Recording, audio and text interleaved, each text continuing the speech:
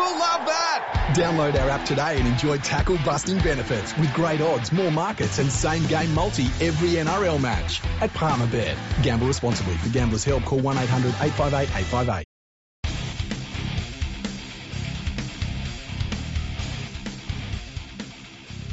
Hey, it's episode 420, brah. Ferg on the Freak. I'm that bloke from Rugby League Project, Andrew Ferguson. You can find me on Twitter at AndrewRLP. And Jeremy, as always, is the glorious League Freak, brah. How you going, brah? I'm going pretty good, brah. How's it going, brah? Yeah, going good. 420. Been to the Gold Coast? Too good coffee on the Gold Coast, brah. I stopped before I get to the Gold Coast. Yeah. Where you stop at, brah? Fucking Ningen, brah. Mm. I stopped there, and wait a minute, what were we talking about again? I forget. Anyway, yeah. You've got some news, brah. Yeah, brah. Joey. You know the bloke? Yeah, I've heard of him, brah. Yeah, he goes good, brah. He's become some board member of some medicinal cannabis mob. Well, I tell you what, if I was going to take some medical advice, I wanted somebody to lead the field in medical marijuana, I would want it to be Andrew Johns. I mean, I'm not going to want some clean skin. No. I mean, he did. I do like the fact that he went, "Oh, my back. Better get some medicinal cannabis." Apparently, it fixes his back. Yeah, his neck. Yep. His fucking glaucoma. Yeah, mate. He's according to we're not taking the piss here. There's a press release, and in that he talks about how he couldn't do surfing until he took some medicinal cannabis, brah, and now he can surf again. Nice. Is he actually surfing on a surfboard, or is he just fucking riding the waves of Mother Nature and that green goodness? Yeah, I'll leave that with you, brah. Well, I guess eventually it is going to be something that you find in Australia, and everyone's going to be. Well, look, we might end up fucking promoting all of the oils and shit. I've never used it in my life, by the way, if anyone that's wondering. But I know Andrew's always puffing away, but not really. I'm just joking about that. Jeez.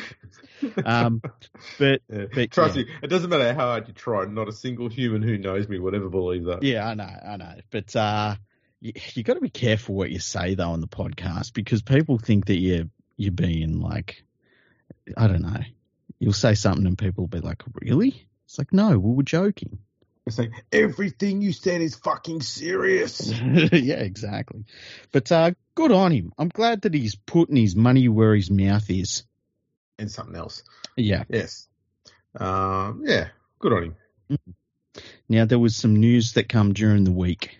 Oh. And it reminded me a little bit of Paul Sculthorpe. Victor Radley has turned down that New South Wales Blues jersey nobody offered to him. And he has decided to play for England because of his daddy. His daddy is English, and he wanted to make his daddy proud. So he said that he wanted to play for England for his daddy, and the England Rugby League team immediately promoted it because, even the England Rugby League fucking Twitter account knows you. The less English players in your side, the better. They're going, holy shit, there's someone in our team who other people outside of England knows. Yeah, exactly. So... and there's been a lot of conjecture about what that means for state of origin, and the same old fucking talking heads say, "Oh well, we should just let anyone play origin," and because nobody's got a memory bank that goes for longer than 5 minutes these days. We can turn it into a residency series. I wonder what that would be like, Andrew. Is there any fucking record of what that would be like? Is there fucking 80 years worth of them records somewhere? Yeah, there's a bit of a form line, yeah. Yeah, I thought there might have been, hey? Yeah. Let's just give you a bit of a rough overview. So there was about 213 games played, and New South Wales won 159 of them. There was 56 series played, and New South Wales won 45 of those 56 series. Yeah, that sounds like the sort of series that maybe needs to, I don't know, be rebooted in some sort of different format. I mean, I'm not opposed. Yeah. Maybe you could have it where you play for the state in which you were born. Well, I mean, that was the reason for Origin in the first place. That'll never work. Hence the term Origin. That'll never work. But they've Do we have found some ways sort of timeline as to how that would work, by the way, if we did it like that? Oh, Queensland was winning a lot. Oh, that's funny. Yeah. And then Queensland started running out of players, so they started getting people from New Zealand and everywhere else, and they started being competitive. Yeah, they started realising the best thing to do is not to get Queenslanders inside. Remember when they were like all celebrating the Queensland Rugby League? Whenever they'd get somebody into the side, it's like, you're celebrating having fewer Queensland players in your team. Like, do you realise what you're doing? And it didn't do them much good. Like, it really hurt Queensland Rugby League. Thankfully, now that we've got better rules in place, Queensland Rugby League is starting to rebuild its strength with homegrown players. But all of these idiots that are coming out and saying, oh, this player shouldn't play this and this player shouldn't play that, it's very weird. I see a lot of race-based stuff in it. Like, I'm seeing dudes that are born and raised in Australia, but their skin colour is, like, dark. And people are saying, well, they should just play for Samoa. It's like, they're fucking as Australian as you and me, you idiot. You fucking moron. Oh, I love that. I love that. It's true, though. It's true. I know. It's like, I've got more in fucking Jerome Luai and me have more in common than me and fucking Victor Radley, right? Okay, we grew up in the same area. We know the same shit, you know? Probably went to the same train station. What? Went to the same train station. Probably did. Same station antics. But yeah. Seriously. And then people are like, well, they shouldn't play for Australia. It's like, they're fucking Australian, you dumb fuck. I don't know. It's crazy. There's too many dumb fucks that have a voice. That's what it is, Andrew. I cannot argue with that at all. Not one iota. Mm. Not at all. If Victor Radley, right, if he wants to say, you know what, I'm going to become English and it will make my daddy proud, go for it, Victor, because I don't give a fuck. I really don't give a fuck, Victor. If you want to turn your back on the great nation of Australia, you're more than welcome to, okay? But you're a pom. And I will always think of you as a pom. You have to live with that. You've got to drink gravy. You got to get fucking sunburn anytime it's over 18 degrees. You got to warn people when it gets to 40 degrees. You got to talk about fucking melting tarmac and shit. That's your life now, Victor. Do you really want that for yourself? Can I ask, now that Victor Radley's English, yeah, where does he rate amongst the best English players of all time since 1992? 92? Well, see, there's this thing that came out on Twitter the other day. I saw it. Oh. Go on. I have to raise it. Mm-hmm. The Sportsman, some English bullshit thing. Mm-hmm. They asked the question, Britain's greatest ever rugby league player, and they've got James Roby, Kevin Sinfield, Goat Sinfield, Ellery Hanley, Gary Schofield. Obviously, if it's of those four, Hanley wins this thing by a fucking mile. But hashtag Goats Infield has somehow got 38% of the vote. But Hanley's the only one out of those four that is in the conversation as one of England's or Great Britain's greatest ever rugby league player. I don't think he is it. But he's in that conversation. The other three, not even close. No, like you don't even consider. I mean, two of them you don't even consider for the best player in the last 20 years in England. No. So yeah, it's weird. But look, I can't complain that the Sportsman doesn't know anything about English rugby league, because most of England doesn't know anything about English rugby league because it's a bunch of small little clubs in little towns in northern England. Like they all know about what the game used to be because they still celebrate that. Well, they're so busy celebrating what it used to be, and back in my day, they're not looking at now or, God forbid, the future. Do you remember when English rugby league wasn't about talking shit? Yeah. and doing nothing. Do you remember that when they used to not talk shit and achieve nothing? I remember that. They were good days. Fortunately, Yeah. they've been gone for 20, 30 years, something like that. Like, remember that great Wigan side in the mid-90s, how much shit that it didn't talk because it Early. just fucking did it? It went out Yeah. and fucking won everything. They were impressive. Mm. There's no two ways around it. They were a very impressive side. Best in the world. Comfortably. They went close to beating Australia on that. Was it the 1990 Kangaroo Tour? Was it the 94 one? I can't remember. Oh, geez, I'll tell you what. I'm going to have a look at this one. Bear with me, people. The thing is, that Wigan team, right? It knew it was a great side. It would take on anyone, anywhere, anytime. It just didn't matter when. Just would go and play them. And when they would win, they just would win. That was it. They didn't have to say anything. That's it, yeah. Here we go. Oh, no, I was thinking a bit further back. There you go. They beat Australia several times. So 1909, 1911, 1948, 1959. Think about that. That's an Australian team full of future immortals. A lot of the Dragons players. Beat them again in 67. Even more immortals in there. A draw in 1972. And a bunch of pretty reasonably good results against Australia as they were taking the game to the next level. So in 78, Australia won 28-2. In 82, they won 13-9. In 86, they won 26-18. 1990, Australia won 34-6, and in 94, Australia won 30-20. And Wigan, they don't promote it. That's part of their history. They don't have to promote it because they did it. And you got to admire that. Absolutely, you do. Absolutely, you do. God, that's some good teams. They did, yeah, they did.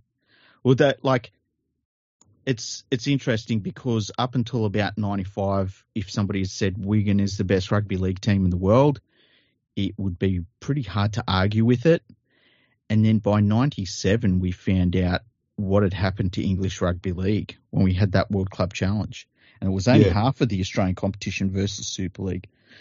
And they decimated the Super League clubs. And I think that a lot of people within the England Rugby League setup, not so much fans, because I think the English Rugby League fans over the last 20 years, I think they understand what the scenario is with English Rugby League compared to rugby league elsewhere. But I think people within English Rugby League still look at 97 and think that's an anomaly. But the problem is they see every other result after that as an anomaly as well, to the point where you get to, Great Britain can't beat anyone when they come to the Southern Hemisphere a couple of years ago and they say, oh, well, yeah, but that was that Wayne Bennett anomaly. That was him. That wasn't. He single-handedly destroyed English Rugby League. They were going along so fine until he came along. Well, they used to blame Bill Harrigan for being biased against England and that. You can't argue with it. He is Australian. But then they had an English referee, something Smith. I can't remember his first name. Was his name Robert Smith?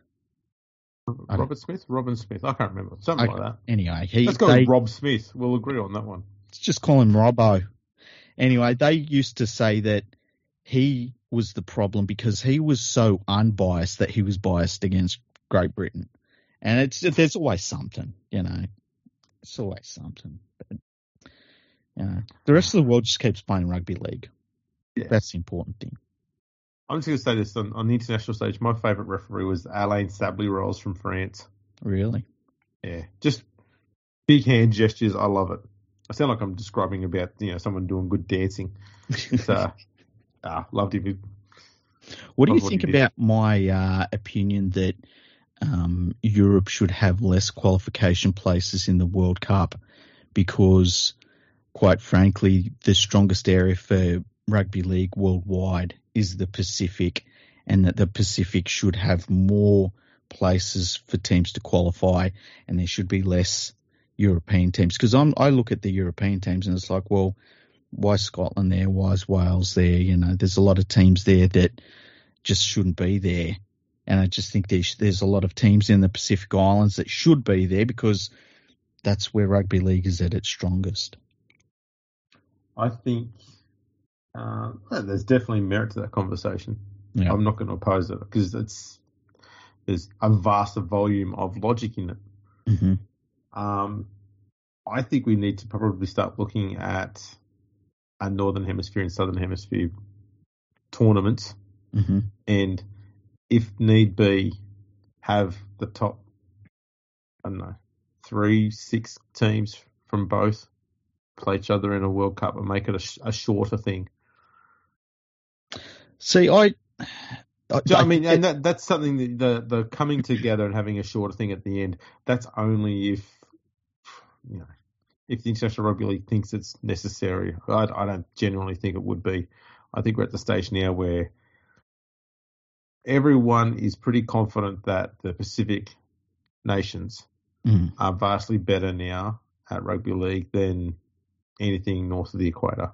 100%, yeah. So the proper World Cup will be down here, and then we can have a dinky-die thing afterwards where we invite over these teams and built them around and go, well, it's nice of you to come along and play along. That was nice of you. Yeah, it's going to be interesting to see how the International Rugby League, as those results turn against Northern Hemisphere sides, how they respond, because everything we've seen out of the International Rugby League is skewed towards Northern Hemisphere teams. There's a fallback. Mm. Right, so you get more points regardless of the result. You get more points for the shortest distance from London being played. Yeah, it'll be something like that. Yeah. Although so no, every kilometre after the first 400 kilometres, every kilometre after that, you lose like 3 million points. It'll be the shortest distance from Bradford. Okay. Because even the England Rugby League team doesn't play in fucking London. That's like foreign territory for the England Rugby League team. That's right. They used to, back in the 90s, play at Wembley. Yeah, people would go up. They'd go to Wembley. People from London would go and enjoy watching the Great Britain side. That were great. Yeah, they were great to a point. And then, would you cross the street to watch the Great Britain team at the moment? Watch it. They played in Warrington, and it was England versus the combined nations, and Warrington didn't turn up to watch them. What was going on in Warrington? Yeah, there was a fete on at the local church. Mate, you do not turn down a trip to the fete. Fucking Warrington. You might get yourself a new Bible stand or something. They had a drug overdose to attend. Oh man! See, I was making it out to be God-fearing people. Nah, Warrington people don't give a shit. No, I know. I mean, they live in fucking Warrington. If they gave a shit, they wouldn't live in Warrington, would they? They go to Wigan.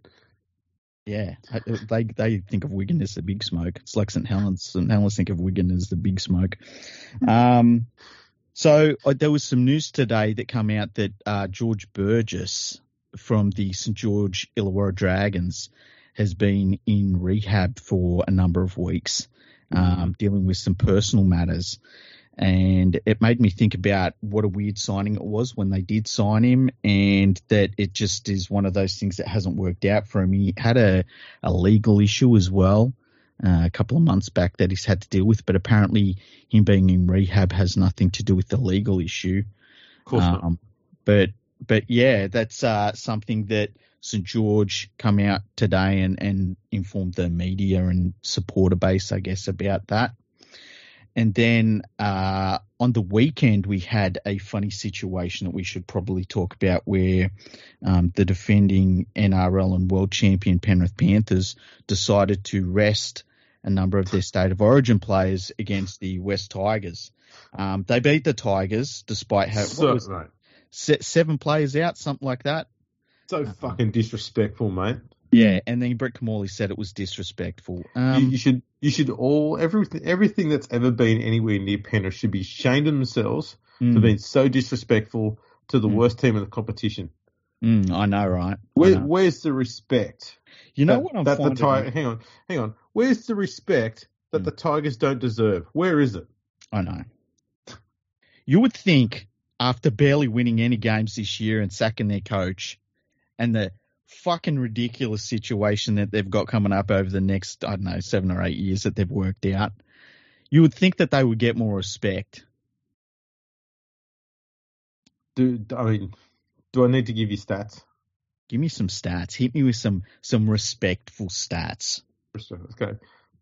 From 2013 till now, the West Tigers have had 3 win streaks that have been at least 3 games. And all 3 of those win streaks were exactly 3 games, nothing longer.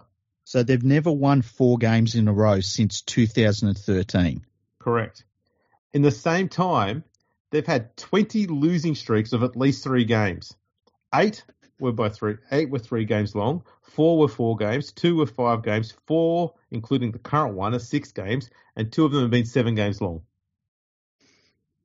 Where's our respect? Can't get no respect.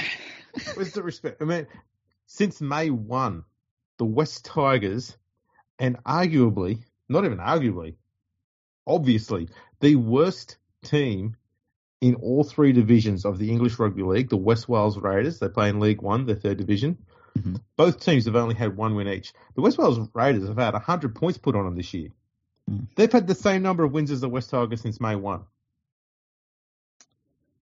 That just seems disrespectful. Where's the respect? These are just facts. Now, I've got another stat for you, okay? This is looking at the 3 teams who have sacked their coaches this year, okay? Yeah. So look at the West Tigers. Under Maguire, they won 25% of their games when they sacked him. That's after 12 games. Mm-hmm. They've not won a single game in their 5 games since. Their average score was 15 to 24. Now it's 10 to 26. So they're scoring 5 points less and conceding 2 points more. Okay, and they did that against some teams that were missing players through Origin as well. So it's not like... Yeah. And teams at the bottom of the ladder. Yeah. The Warriors, under Nathan Brown, they won 30% of their games. Under Stacey Jones, it's 25%. Mm-hmm. Their defense is a tiny bit better. So they were conceding 27.3. It's now down to 27. Their attack has gone down by 2 points, though. The biggest change, though, has been the Bulldogs. Now, bear in mind, do you remember the name of that Bulldogs coach that got sacked this year? All I remember was that he was the architect, and when they called him the architect, it was as weird as when you'd watch Matrix Revolutions, and the architect in that looked like Colonel Sanders. Yes. And remember what his role was at Penrith? He was integral to Penrith. What was it? It was integral to their attack. That's right. Their attack was so good because of him. Basically, the credit was his. It wasn't Ivan Cleary's. That's right. So in the 10 games that Barrett was coaching the Bulldogs this year, they scored 9.6 points per game. 9.6. In the 7 games that Potter's been there, they're scoring 24 points per game. Fucking hell. That's crazy. 15 points per game better. Wow. Yeah, there's your attacking super coach right there for you. Wow. That's unbelievable. They look so good at the moment. Atrocious attack when he was there. Yeah. So it shows you, though, that the other clubs, well, the Warriors haven't really changed a great deal. They're winning slightly less. Yeah. But their attack and defense hasn't changed too much. Mm-hmm. The Tigers, noticeable difference there. Bulldogs, it's a little bit of a difference there. The last one we've got here is the form ladder. So looking from round 12 to round 18, the last 6 rounds. Okay. Penrith, only undefeated team. Cronulla and South are the next 2. Now, the interesting thing about these 2 is Cronulla are the only other team other than Penrith to have conceded less than 100 points. I would also say one of the weird things too is that when I think of Cronulla and South Sydney over the last month and a half, I don't think of two teams that are setting the world on fire. No, the Sharks have had a friendly draw too. Yeah. But Sharks they've only conceded 6 points more than the Panthers have in the last 6 weeks. Mm-hmm. South are the best attacking team over the last 6 weeks. Mm-hmm. They've scored 24 points more than Penrith have. Wow. Almost 200 points. They've scored 192 points in the last 6 games. So Cronulla and South both got 5 wins. Manly, Cowboys, Parramatta, Brisbane all with 4 wins. Melbourne, Canberra, Dragons with 3 wins. The Bulldogs, the Roosters, the Knights with 2. The Warriors with 1. Titans, Tigers, 0 wins. The Tigers have the worst attack, the worst defence, and they are dreadful. But the books look amazing. But where's the respect? Yeah, I know. Now, I did have one more here. What was it? Oh, yeah. The worst seasons after 17 games have been played for West, Balmain, and the West Tigers. Okay.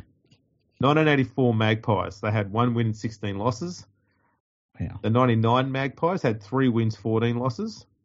The 94 Tigers, 3 wins, 14 losses. 1955 Magpies, 3 wins, 14 losses. And then the Tigers this year. Wow. So they're in some rare company, even for the two teams they merged together. Yep. That's interesting. They're shit. So that means that this is the worst West Tigers team ever. Yeah. And look, I mean, the future is bright, though. I don't know, not really. I just thought I'd say that. I needed a punchline. That's true. Anyway, we'll move on. I've done my facts. There we go. Yeah. So I just hope that Brett Kamali moving forward doesn't feel as disrespected by other teams as he was against the Panthers, or what was, a lot of Windsor Wolves players in that team. I'm sure he will be, because none of them will offer him a job. Isn't it weird how no one gives a fuck that Brett Kamali just got shoved under the bus? No one gives a shit. It's like... He didn't even get shoved under the bus. It's just like, Brett, we're just going to use you to chock up the rear wheels on the bus, okay? If it rolls backwards over you, you're only short. That's going to happen. Basically, Tim Sheens has said, I want to coach the side. Not just yet. They're fucking shit. So if you could take over now, Brett. I'm not taking the heat for this shit season. Yeah. This is on you, Brett. Don't you, if you're Brett Kamali, don't you leave immediately? Like, as soon as they make a decision that you're not going to be there next year, don't you say, well, thanks, but I want to look after my career and my career's integrity, and I'm not going to just chalk up a bunch of losses so that my boss, who's effectively sacked me as well at the end of the year, can take over next year after I've eaten all of these shit sandwiches for him. Yeah, I'd just say, you know what? I don't need the shit. And just walk out. Yeah. And just see who's going to handball it then. I reckon that they'd make Robbie Farah captain. I wouldn't be surprised if they did that. Yeah. I reckon they'd put Farah in there because they're good at throwing Farah under the bus. I don't know. I've got opinions on Robbie Farah at the moment that I know you wouldn't like. I know you'd hate them, actually. Well, we're here now. No, I don't want to bring him up because you can't get dick teasing people like this. I like to tease. I think Robbie Farah. I think that there's no self-awareness of the optics of where he's at the moment, and I think if you brought that up to him, he'd do a fucking whinge about it. I think that at the moment, it looks like he's been a massive white ant, and I would be absolutely fucking shocked if by 2025, Benji Marshall is the one that takes over as the head coach when him and Robbie Farah have been equal footing assistant coaches. I thought the plan was that Benji was always going to be the head coach. Well, I think that that's the plan, right? But as I said in the last episode, the absolute perfect plan is that Tim Sheens coaches the side for 3 years, right? And then during that 3 years, Robbie Farah and Benji Marshall are his assistant coaches. And at the end of that 3 years, Benji Marshall then coaches as the head coach on a 2-year deal, right? That's the perfect case scenario. In the best case scenario in the NRL right now, right, with Penrith, if I said to you, Ivan Cleary is the coach until 2025 and then Cameron Ciraldo is going to take over, wouldn't you say, wow, that's a fucking long way away, dude? Okay, you sure we're all going to get there? I see what you're getting at. Yeah. Like, are we sure that Tim Sheens isn't going to get sacked when he takes over? You've got to look at it through West Tigers' eyes. Yeah. Okay. Yeah. You know that every season that you coach there is going to be shit. Mm-hmm. So you'll bide your time. Who wants to jump into a shit sandwich? You never know. In the future, it might have sugar on it. Let's wait for the sugar. Yeah, I get that. I get that completely. I just think it's weird that, like, if you said in 2025 the Panthers going to be taken over by Craig Bellamy, I'd be like, well, that sounds good, but that's a fucking long way away, you know? But that's Penrith. They're successful at the moment. But that's what I'm saying. Like, they've got a future at the moment. I know. That's what I'm saying. This is the perfect scenario I'm going for, right? The West Tigers are the perfect scenario. There's no such thing. Tigers don't have perfect. They don't have a scenario. Okay, here's a question for you. Do you think that Tim Sheens will see out that 3-year deal? Yes. You really do? Yeah. Would he be the longest-serving coach? He's got that club by the balls, man. I know, but he would be the longest-serving West Tigers coach since Tim Sheens. Yeah. You know what I mean? Because, I'll tell you what I reckon is going to happen. Okay. Is that he'll coach for those 2 years, okay? Mm-hmm. We'll put Benji Marshall in. It's 3 years. Yeah, he'll make it 2. Okay. He'll say, I'm too old for this. I've taught Benji all he needs to know. He'll do 2 years, put Benji in, and he'll say to the club, look, Benji's obviously only been assistant coach for 2 years. He's still a bit wet behind the ears. How's about you put me back on as coaching director and I can be his mentor?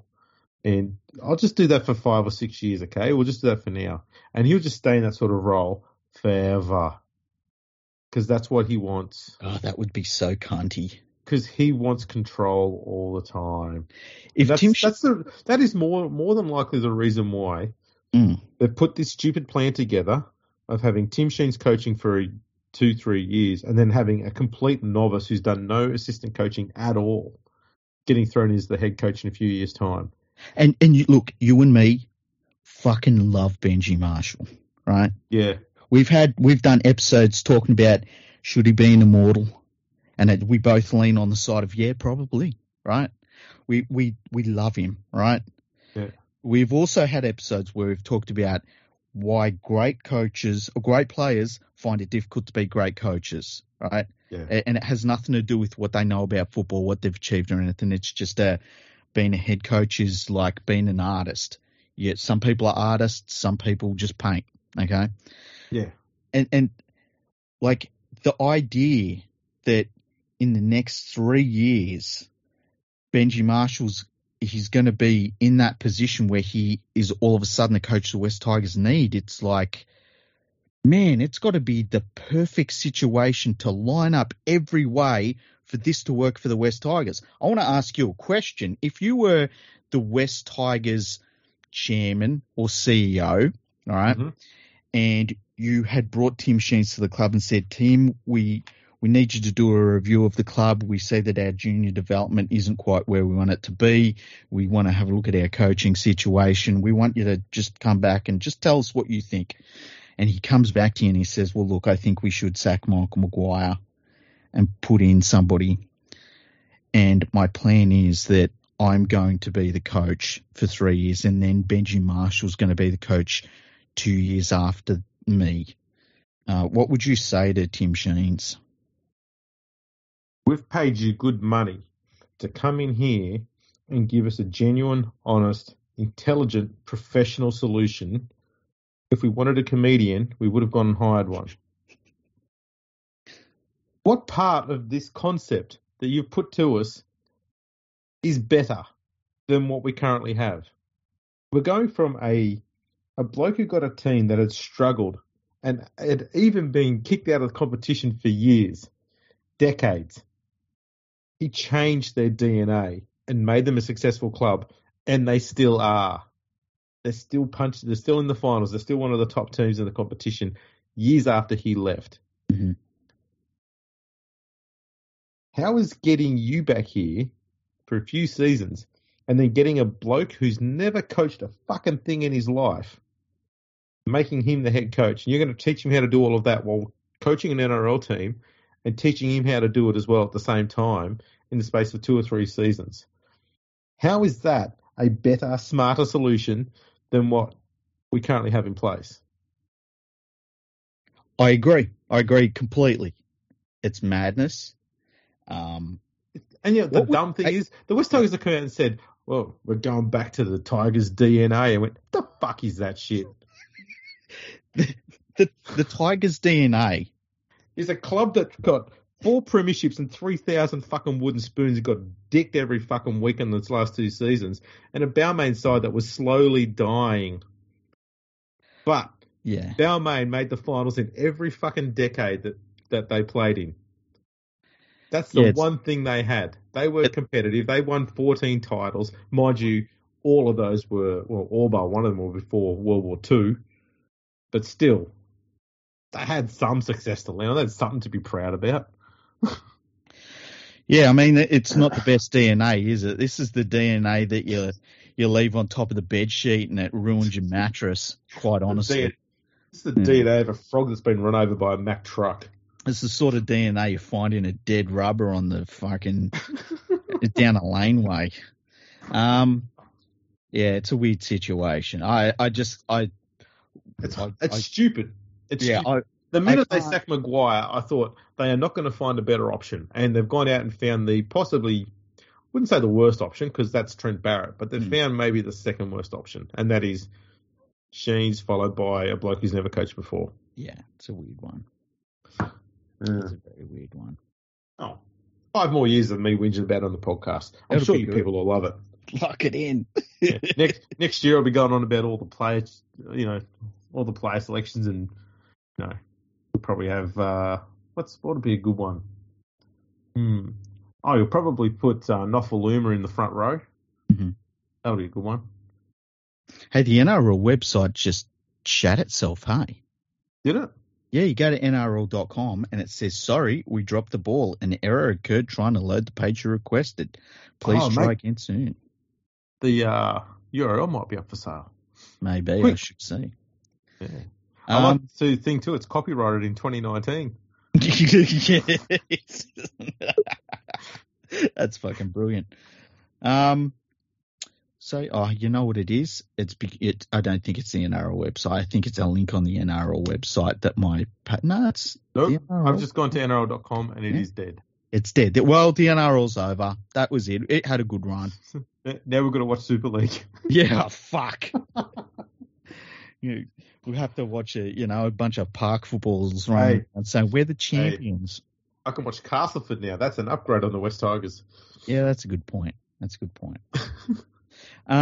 You know what I've seen a lot of recently are teams that feel like they deserve something. And it's like, oh, we deserve this. We deserved a penalty at this point. We deserved respect. We deserved, they're celebrating too hard when they score tries against us. And I just wonder, like, that old chestnut. Yeah, like, what the fuck is going on? Is this something to do with people being sad because of COVID lockdowns, which we're about to probably enter another one soon, which I won't be taking part in. I'm out, man. I'm going to walk the streets like a fucking Ronin, let me tell you. But, yeah, I feel like that there's a lot of sadness that's seeping out in the game at the moment where people just need a cuddle instead of realizing it's a game of fucking football and you don't deserve anything. You got to go out there and win it. Yeah, look, I think we get to this point of the season around Origin where the media are talking so often and so loudly, more than usual because of Origin, that people just occasionally they drop their guard and they listen to it, and it makes them sad or angry, bit of both. I think that's what it comes down to, because it seems to happen around the same time every year. That's a good. And they come out of the Origin, and half the fan base are pissed off, and the other half are happy because of the Origin result. And then you give them a week or two, and it's like, oh, the finals are coming up. Oh no, we're not going to make it. Oh, it's not fair. Yeah, everyone, like, they're whingy bitches about everything at the moment. And it's like, what the fuck is going on in the game where everyone feels like that unless their opponent is rolling over and dying in front of them, that everyone's out to get them? It's like, oh, the referees, that they hate us. I wish I had $1 for every fucking fan base I see on Twitter that thinks the referees hate them. It's like, you're not that important. I like the ones who keep blaming the referees for their one or two mistakes that they might make in a game as the reason why they lost 42-2. Yeah. That penalty you blew the wrong way. That cost us 40 points. Look, I like it when Sean Johnson throws a cutout pass to the fucking touch judge for the fifth time in a game, and then Warriors fans are like, oh, they're fucking smashing us with the penalties. It's like, your fucking team's shit. It's not the referee. It's the fucking team is shit. Yeah. They'll sit there and they'll blame the referee for their one or two mistakes, but they won't bat a fucking eyelid at the copious amount of mistakes that their players make. Yeah. That's the one of the beautiful hypocrisies of rugby league. I know when the Panthers have been shit, I get angry at the Penrith Panthers, right?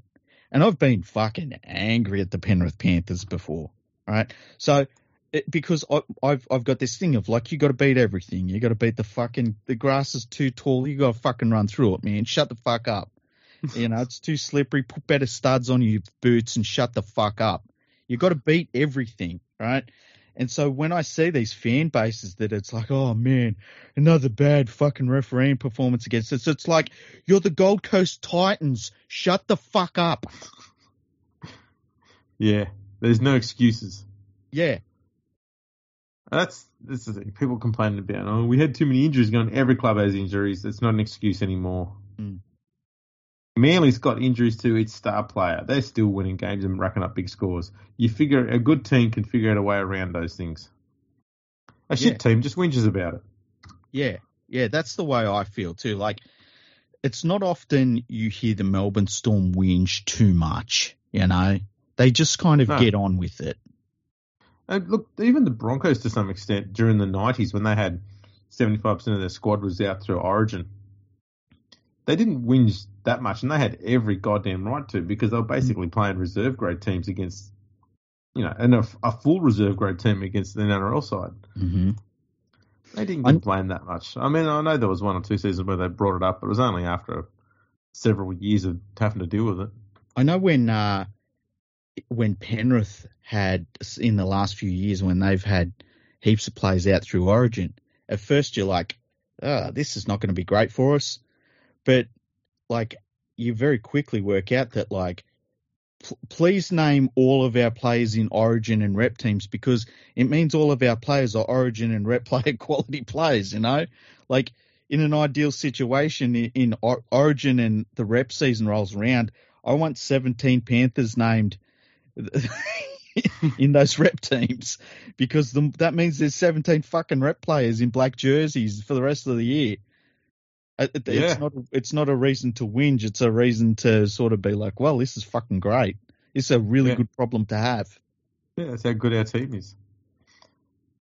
And even when they have that issue and they run out their second grade team, they can still win. Yeah. Disrespectfully, but still. Yeah, well, they're disrespectful. They always have been, but only to the West Tigers. I don't know what it is. I don't know why Penrith have got such a thing against the West Tigers. Them and the Canberra Raiders, to be fair. Bit of a rivalry going on there. Yeah. Actually, no. I've read a bit of the media. It's bitter rivalry. Bitter, yeah. It's always bitter rivalry. Yeah, it's never. Why is there never a sweet rivalry? Like a cute rivalry. Aww. An adorable rivalry. That's what the Panthers versus West Tigers is. Exactly. It's an absolutely adorable rivalry. Yeah, it's an adorable rivalry. I like it. jeez. So what else has been going on in the world? Yeah, I was thinking, is there any other big rugby league news that we haven't covered yet? I know Anthony Griffin's been put under the pump by the media. Yeah, I saw the media going after Griffin because they had one loss. Yeah, I don't get it. Well, I do in the sense that the media is always trying to find a way to sack a coach so it creates news. Because they've now done a little bit of the same thing on, not so much questioning about Brad Arthur being sacked, but more about the fact that the Eels apparently had tried to shop him off to another club and he was unaware of it. Well, my understanding was it was his manager that shopped him to another club, and that's his manager's job. Like, if your manager isn't going around and saying, "Look, my client is on," and I'm just tossing up a number, I don't know, but just let's say Brad Arthur's on $800,000 a year at the Eels. If his manager isn't going around saying, "Do you want Brad Arthur for $1.2 million a year?" then his manager isn't doing his job. No, that's right. That's what they got to do. Yeah. There's reports coming from Canberra that Ricky Stewart could be about to sign a 2-year extension. Yeah, I think he actually has signed that. I saw reports that he had signed it. He probably wrote up the contract extension. Probably.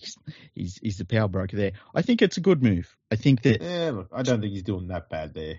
Yeah, I look, there's nobody out there that you look at and you say, well, that would be a remarkably better person for the job. And to Ricky Stewart's credit, he got rid of a lot of the losers and idiots that were in that team, and they look a lot better for it. To be honest, I mean, he's done that at every club he's been to. His problem he had at the other clubs, especially Parramatta and Cronulla, was building the new team. He was good at getting rid of the people he didn't need.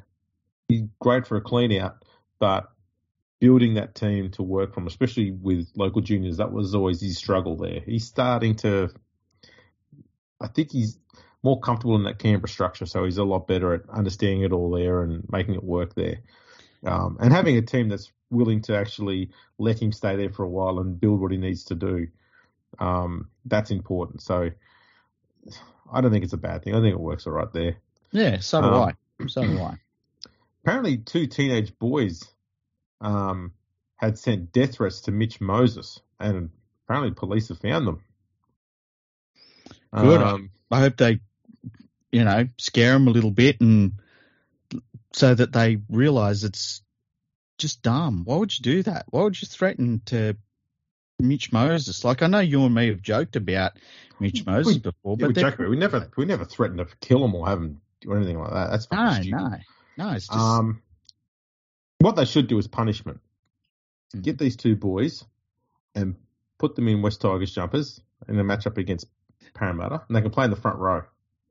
I was going to say what they should do as punishment is sign them as the Tigers coach from 2027 onwards. That would be the ultimate punishment. That could work. Well, that could be going too far. Yeah, it's weird. Isn't it weird when you see people that they watch a sport, but they do it wrong, I guess is the way to put it, where they either invest too much into it, or the way that they follow a sport is through anger or disappointment or something. Like, I watch sport to be happy, but I think there's a lot of people that watch sport as an outlet for negative emotions. Yeah, they rage watch it. Yeah. And look, there's a difference between watching your team and they're poor and you're angry about it, and watching a sport and you're just fucking angry about everything. Like, I can watch any team in the NRL and just be out of my chair going, oh my God, that's amazing. Like, it doesn't matter what team it is. But I think that there are people that use sport sometimes as a negative outlet for bad emotions. Basically, mainstream journos. Well, look, I think they drive a lot of it, to be honest with you, because of course they do. They're negative people in general. And they're always complaining. They're Yeah, always they are. nasty, always vindictive. There's a lot of nastiness in the journalism in rugby league. It's really weird. There's no analysis anymore. And I mean, analysis in corporate media for rugby league is gone. Yeah, you've got to go to independent websites and stuff like that to get genuine, proper, thorough, educated analysis. Yeah. You're not going to get it from the mainstream media because they don't watch the game. No. It's, and that's why I say to people, if you're on Twitter and just block all of the corporate media and the journalists, because you will see a timeline change incredibly, and you'll still see people complaining, but you'll realize that a lot of complaints that you see come from a source, and that source is almost always the corporate press. Yep. And it's very weird when you realize that, and you're like, this is a business driven on anger, and I'm just not interested in being angry about stuff. So you just get rid of it off your timeline. Exactly right. It's exactly what you do. Can I ask you a question, Andrew? Please do. Please do. Are you ready for the new COVID regime to hit us like a fucking brick shithouse? Well, I've been through a few of them already, so what's another one? I've got to say, I'm fucking out. I'm not doing anything. Everyone can do what they want medically. I'm not going to give medical advice on here. I'm not Andrew Johns. But me personally, I'm fucking out. Okay? I'm not doing any of it. Not doing any of it? None of it. None of it. Not one bit of it. I'm going to drive further than 5 kilometres. Is this legit going to happen, or is it just a fear thing coming in? What the general, like, is it just they're trying to scare us into saying it's going to happen, but it's not going to happen? Yeah, like sometimes I find, having lived in Melbourne, the threat of a lockdown would be used to try and make people become a bit more strict with their movements and what they were doing, and go, oh, we better behave ourselves so we don't get another lockdown. It's like a punishment threat. I guess. Do you think that might be what's come along in Sydney? There's a lot of those punishment threats, though. Like I saw one today where it was like they said that 1 billion animals were either displaced or killed by bushfires that we had not too long ago, and that we need to change for the animals. And all I could think of was, what the fuck are we supposed to do? Teach them to fuck quicker? Like if fire, one of the most natural things in the world, decides to wipe out 1 billion animals, what the fuck am I supposed to do about that? I will teach wombats to fuck quicker. I will. But outside of that, there's a video that won't appear on YouTube. Well, why not? It's nature, isn't it? Watching wombats fuck. That's what I tell myself. I'll leave you with that one. I was contemplating their awkward silence. I thought, no, I can't do that to you. It's like when they say we're going to have to get used to a future that where you don't eat as much meat because meat pollutes the environment. Anyway, I'm onto my private jet, onto my next conference. I'll see you later. It's like, fuck you. Yeah, exactly. We'll keep making more cows. Oh man, I'm going to eat all the meat. I only buy. I got an Xbox controller. I only buy disposable batteries. It's not a rechargeable one because I want to leave a pile of batteries behind, hey? And if anybody out there thinks the environment is a wonderful, magical place, go and sleep outside tonight. See what the environment does to you. This message brought to you by the Greens Party. Exactly. I'm out, man. I'm fucking out on all of it. You done? I am not doing any of it. Speaking of out, and this is a very loose, flimsy segue back to rugby league chat. Okay. Adam O'Brien. He just got sacked. Bullshit. Oh, no, I thought that's what you were announcing. No, I said I'm out on him. He's not going to get sacked. He's a Newcastle coach. Oh, I was all excited for Newcastle fans all of a No. sudden. Newcastle have had 12 coaches since 1988. Mm-hmm. Just 12. Where do you reckon he ranks on that list for win percentage? 12 coaches. Mm-hmm. I'm going to say second last. No, he's not that low, but he's not far off. No way. There's no way. Where does he rank? Well, Nathan Brown is last, 25%. Yep. Danny Baderas, 33%. Yeah. Just 6 games. Yep. Alan McMahon, 40.7%. Rick Stone, 43.1%. Adam O'Brien, 44.4%. Wow. Holy shit. So, Rick Stone had 31 wins from 72 games. Adam O'Brien's coached 9 games less, and he's got 3 wins less. It's got to be said about Rick Stone, though, that he was doing not too bad with the Knights. And then Wayne Bennett come in with the giant knife, right? Stabbed him in the back, said, dude, you can be the coach when I'm finished with them. And then when Wayne Bennett was finished with them, the Knights were finished for about the next 6 years. So Rick Stone really there's nothing you could do with that team. Stone was trying to build them up into that next era, and Bennett took that, got a little bit out of it, destroyed it, and they said, here you go, Rick, I'm off. Pretty much, yeah. That's exactly what happened. And bought him a burning bag of turd. Yeah. And, What was Rick Stone's record before they sacked him in that second stint? In 2015, yeah, he had 6 wins that year. And he saw out the whole season? 6 wins in 18 games. Okay. So 30-odd%. Look, that's not too bad considering the team he had. And he won his first 4 games of that year, so he only had 2 wins for the remaining 14 games. Oh, that's a rough one. Yeah. But that'll do it. He wasn't doing too shabbily. It was with the quality that he had there. Yeah. And then Nathan Brown steps in and does a rebuild.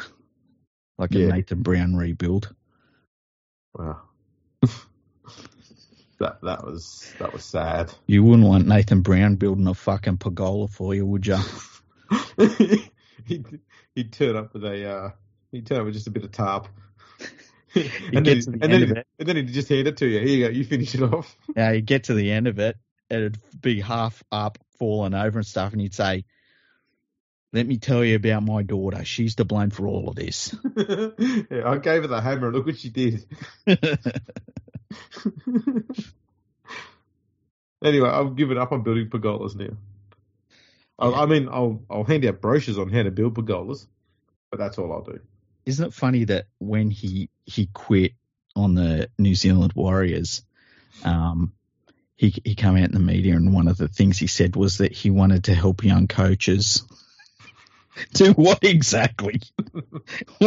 What words of wisdom was Nathan Brown going to pass on that he couldn't fucking do himself? Not much. Not fucking much. Listen, if you want to have a good coaching record, you don't fucking coach. Yeah. Look at everything I did and try and do the opposite. Yeah. Well, the first thing you don't want to do is slap your star playmaker in the face. It's always doesn't end up well. Oh, come on. He deserved it. Yeah, he probably did, but still. I still can't believe he did that. I would have fucking attacked him like the Predator. I swear to God. It would have been like one of the fucking aliens. There would have been no gravity in the room at that point. Yeah. How long does Adam O'Brien last? Because, man, surely he's been in line to get sacked longer than all the other coaches that have been there. Or have been sacked already this year, sorry. My guess is he gets to the end of the year now. But then you've got to think, like, who is Newcastle lining up? Because you can't just, I think Maguire's free. Well, that's the thing. Maybe they're hoping that Maguire's still there. But in this day and age, you can't sort of get to November and then start looking for your coach, you know. You've kind of got to line it up beforehand because the new coach wants to have certain things in place. He's got to get together his assistant coaching side and He normally doesn't want the guys that have already been there because they've been crap. They got their head coach sacked. So I don't know how that process would happen, but yeah, that's my guess is that O'Brien sees out the year.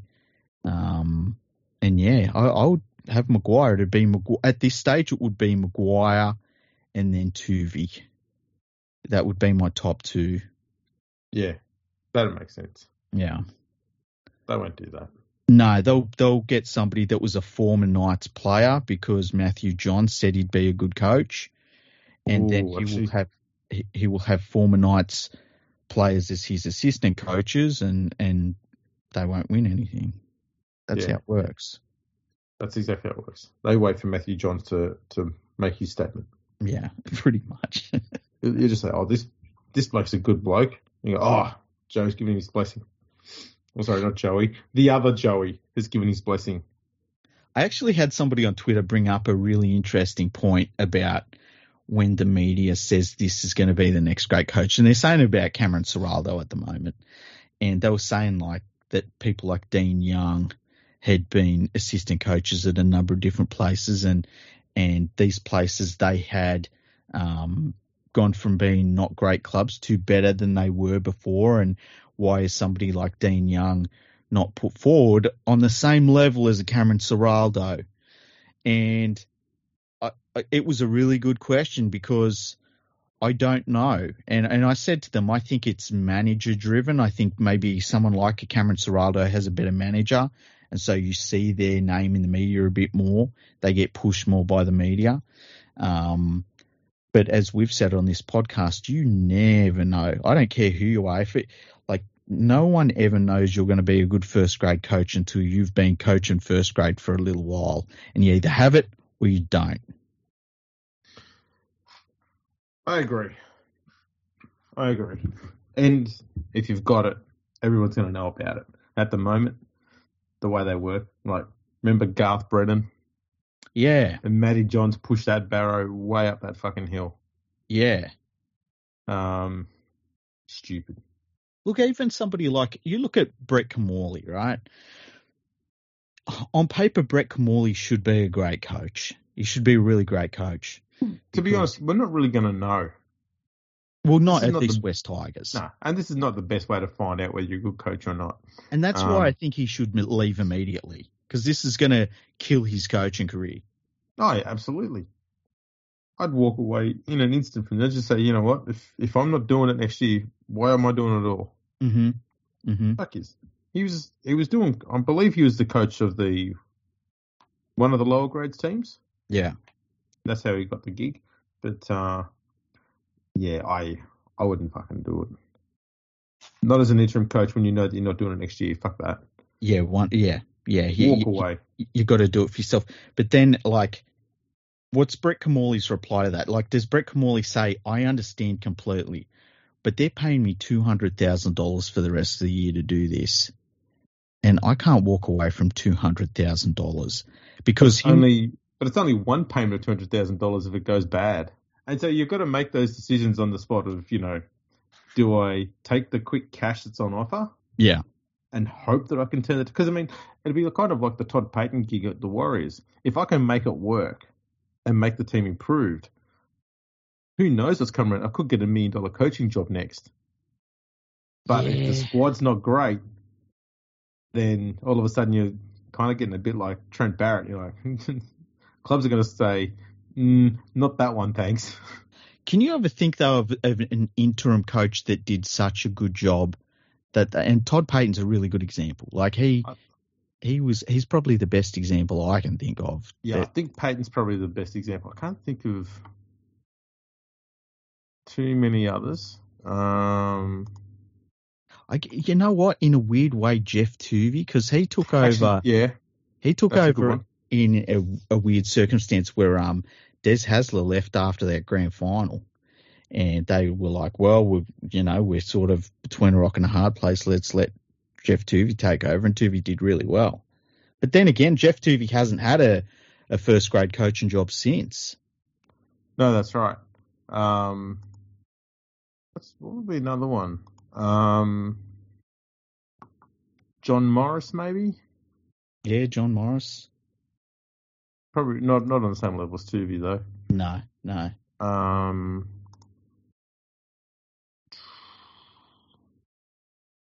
to think of us there might be.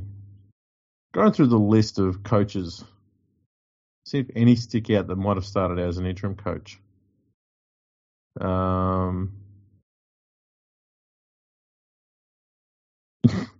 won't look at that one. I was like, Matthew Elliott? Oh, no. Please don't do that. Yeah, look, there's not a huge number here. No. It's weird how, like, people that you could say are failed first grade coaches, you feel really sad when you look at when you see their name as a coach. But those people don't get around with that baggage that you have for them mentally. No, that's right. Like Paul Langmack. You think of Paul Langmack as a coach. It wasn't good, right? Mm. But Paul Langmack is a fucking happy guy. Like, he's not getting around thinking of himself as not a good first grade coach. But it's weird how you have that emotion about a poor first grade coach. Yeah. Like, somewhere out there, Garth Brennan's living a good life, you know? Well, we assume he is. Yeah, hopefully. I wonder what he is doing now.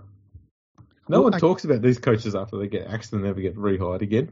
Yeah, that's the thing. Like you think of, say, Jason Taylor, and we think, oh man, he had a rough go as first grade coach a number of times.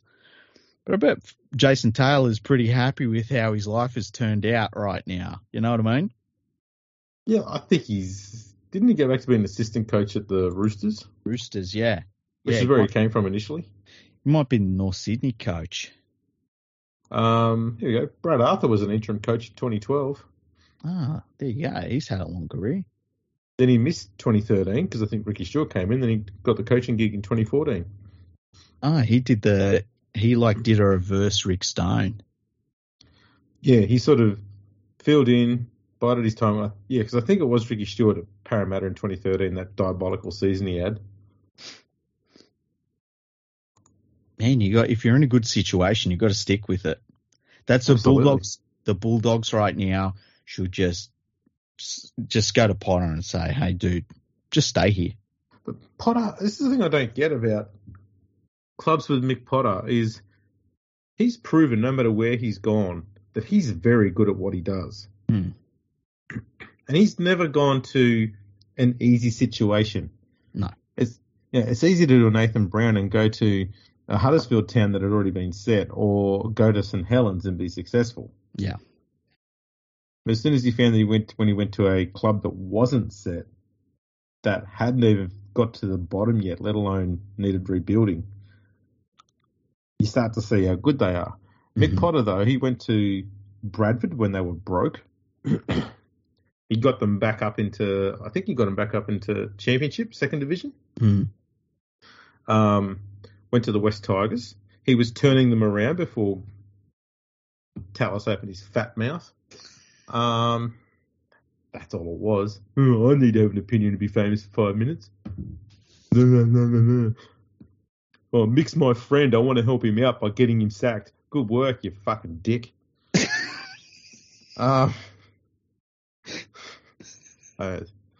With friends like Tallis, who needs enemies? This fucking wanker. Do you reckon he rang up Mick Potter after that and said, dude, I'm looking out for you, mate. I'm looking out for you, mate. I don't like you being bullied around. He goes, Mick goes, yeah, thanks, mate. Now I don't have a job at all. You just undermined me so badly, dude. And then he goes, yeah, no worries. He's going, I was being sarcastic. Going, what's a sarcastic? Fuck off, Gordon, you dumb prick. Don't call this number again. Fucking Tallis.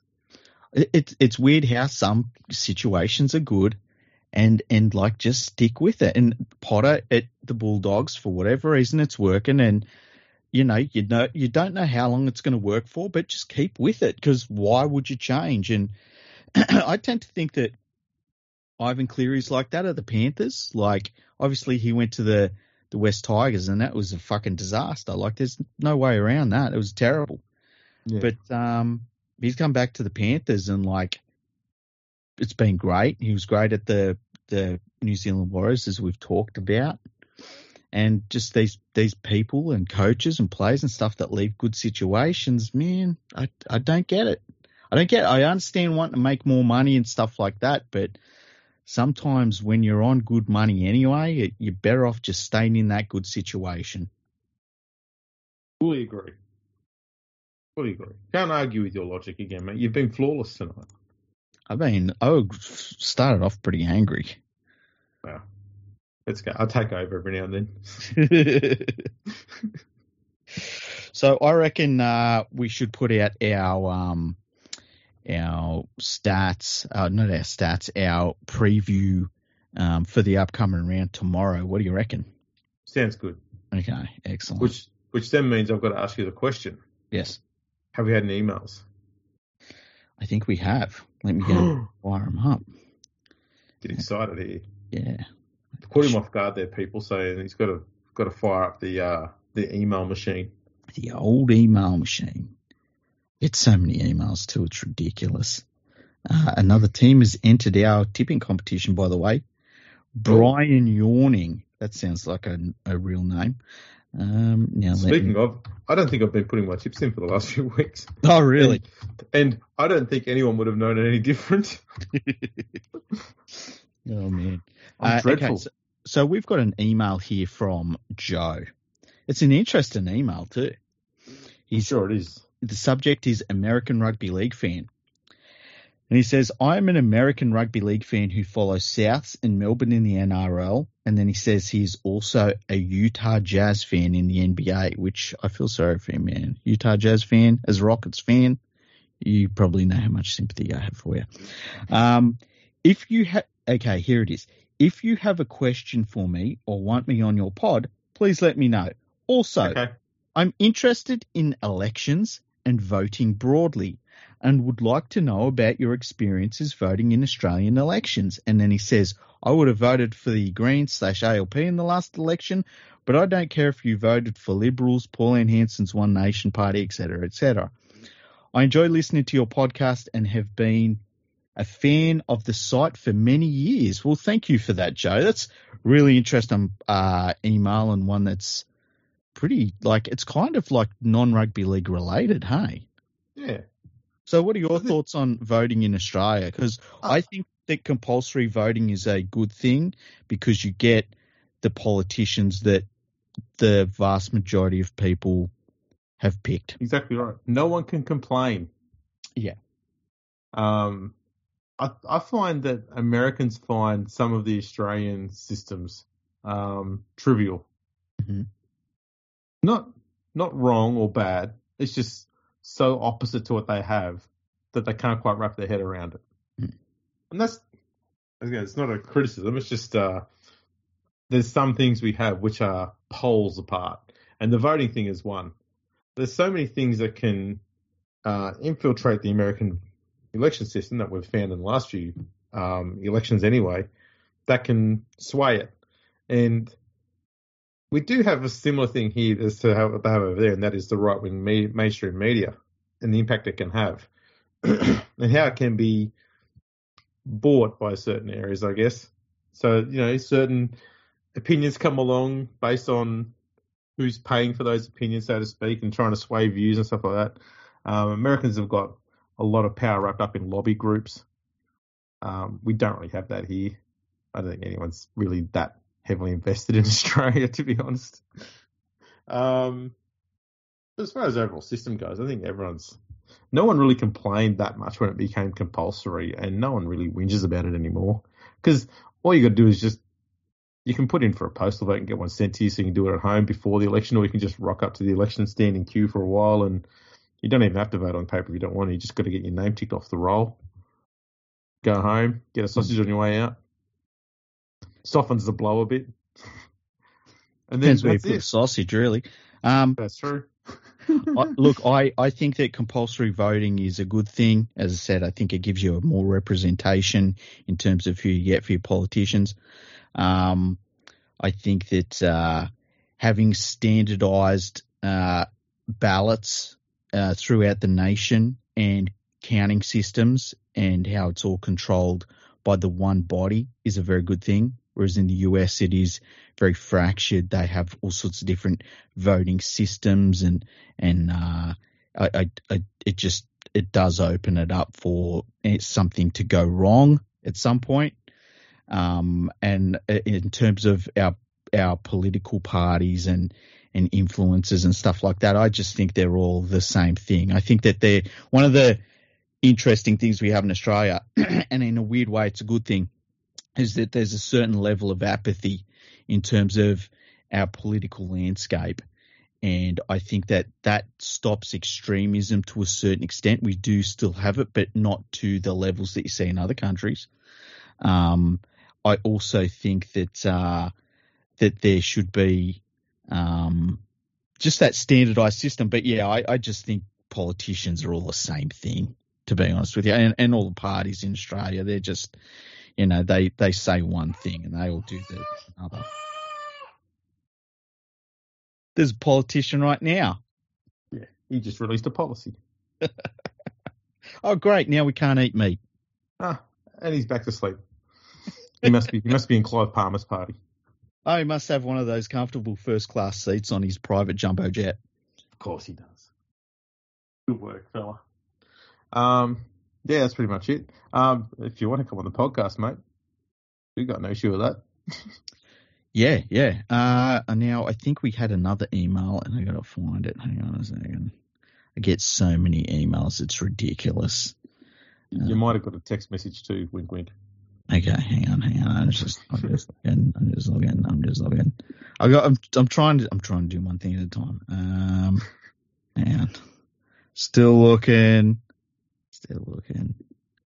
Yes, I know the website's updated in that email. Still looking. Come on. I can't find any other emails. So we also have a situation where one of our followers, our long-term followers, is doing Dry July. It's Mofo Storm Fan. Now, we'll put this link in the description of this podcast. He's doing Dry July. I'm just opening the link for it now.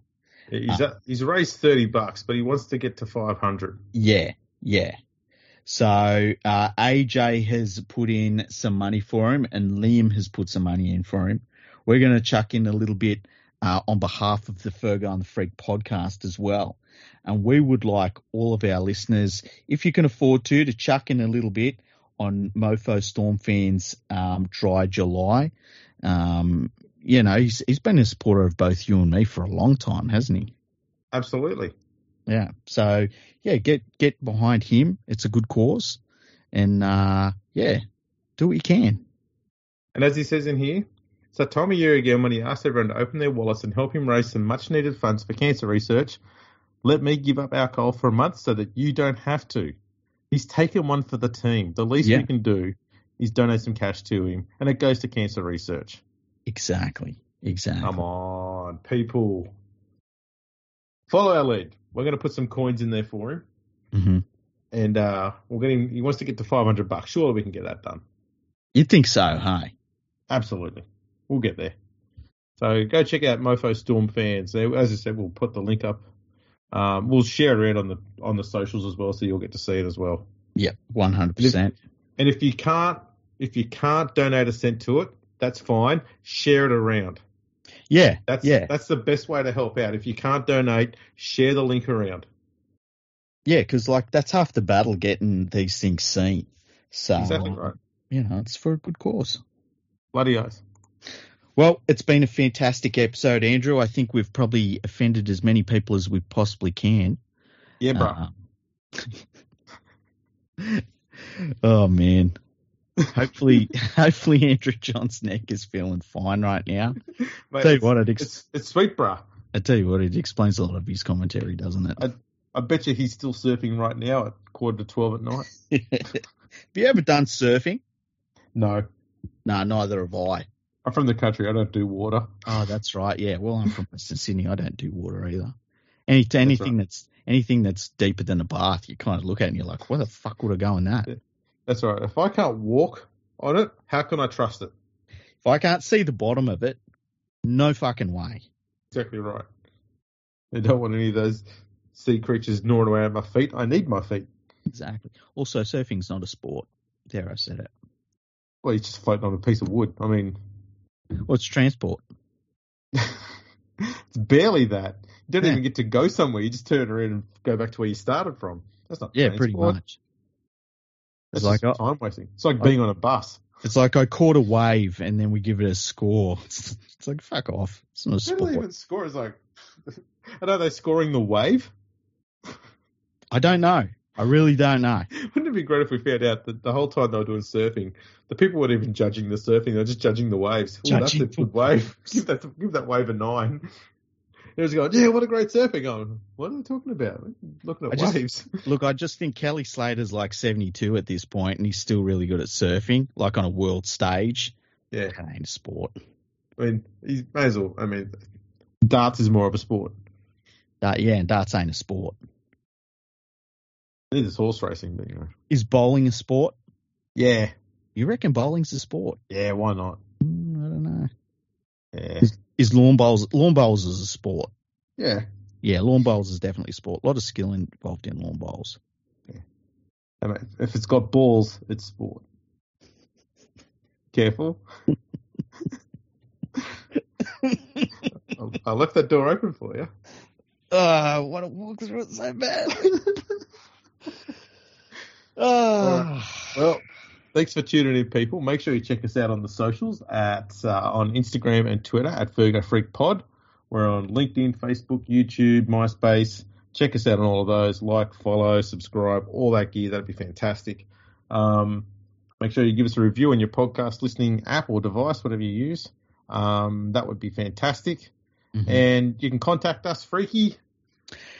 You go on your email machine and you put in these words, podcast@leaguefreak.com, and you make the subject something podcast or something, you know, and we will read it out on our podcast together. Yeah. Hot. I just also want to say that just on a personal note, I hope Julie's device turned up. She had a device that she brought at a shop and it had been sent around all over Australia and she still hadn't received it. And I know she really wants that device, so I hope she got it eventually. No. I mean, nice. Yeah, let's hope she did get it. Thanks for listening, everyone. Catch us all later. Palmer bet with the big don't argue. Punters will love that. Download our app today and enjoy tackle busting benefits with great odds, more markets and same game multi every NRL match at Palmer Bet. Gamble responsibly. For Gamblers' Help, call 1-800-858-858.